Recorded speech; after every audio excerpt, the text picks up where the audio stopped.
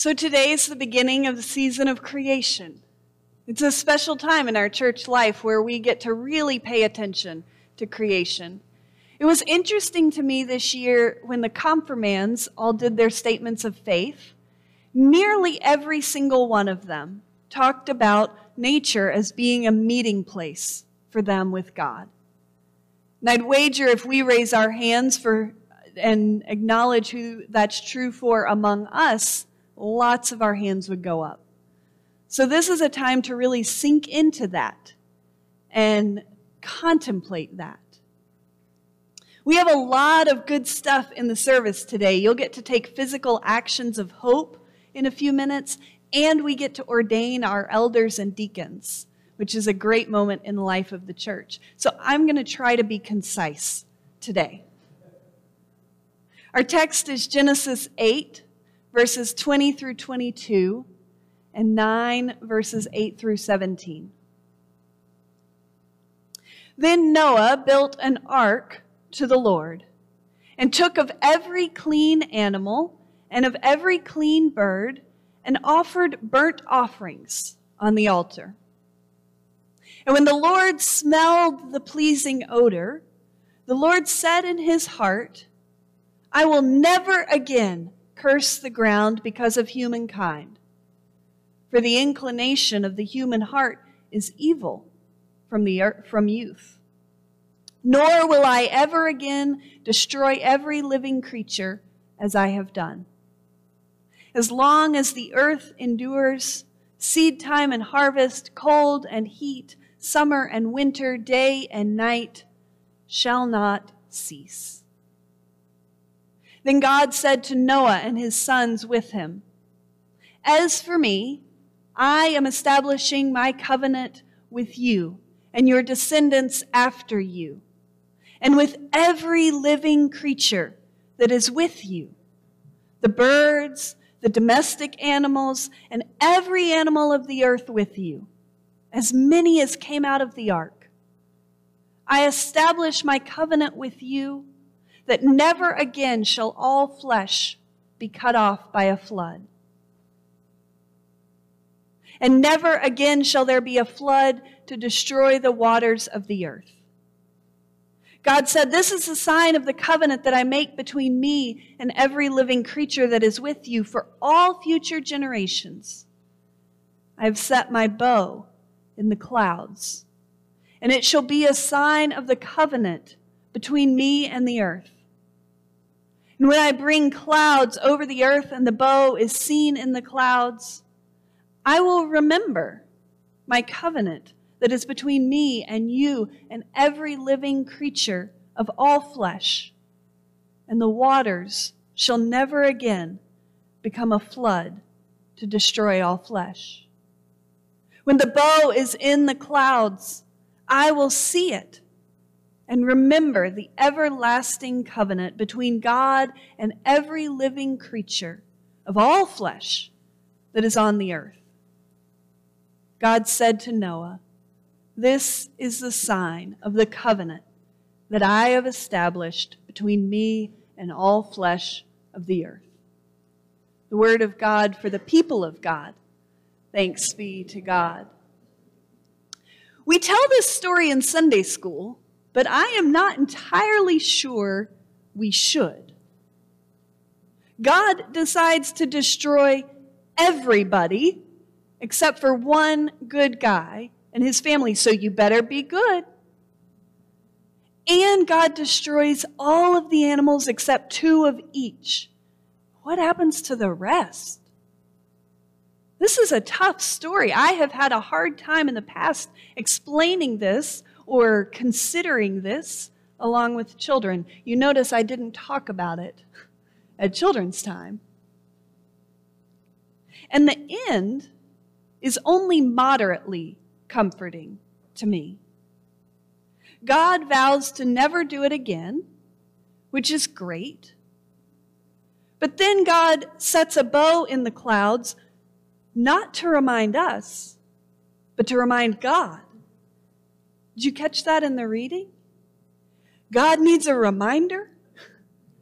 There could be a divine memory lapse. This is concerning to me.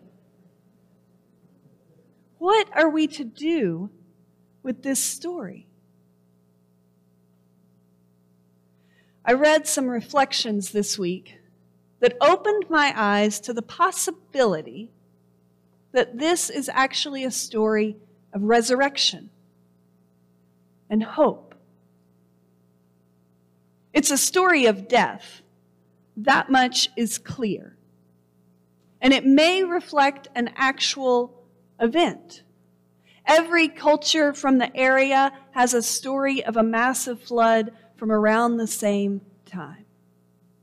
There very likely was an extremely destructive, life-altering flood. And this story, I believe, is an attempt to come to terms with the scale of that death. And our ancestors came to the conclusion that death does not get the last word.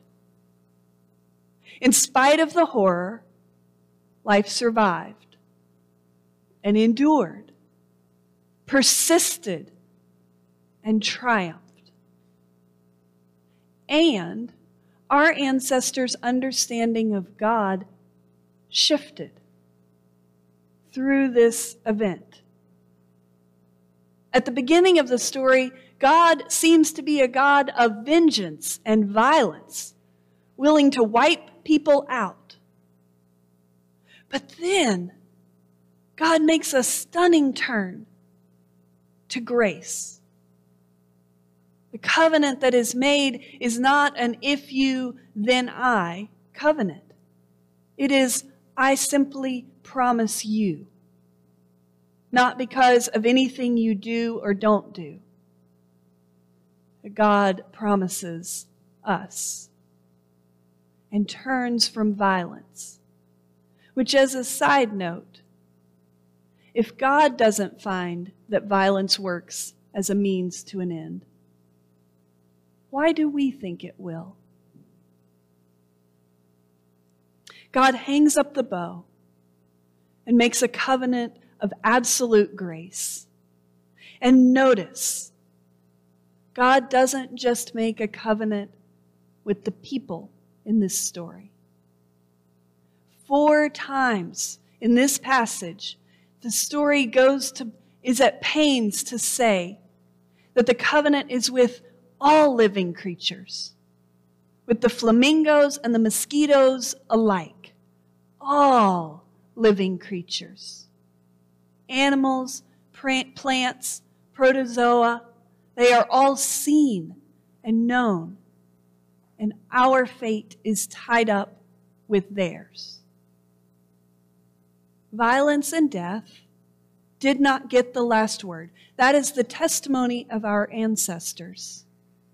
In the face of horrible tragedy, our ancestors dared to believe that life would persist and endure.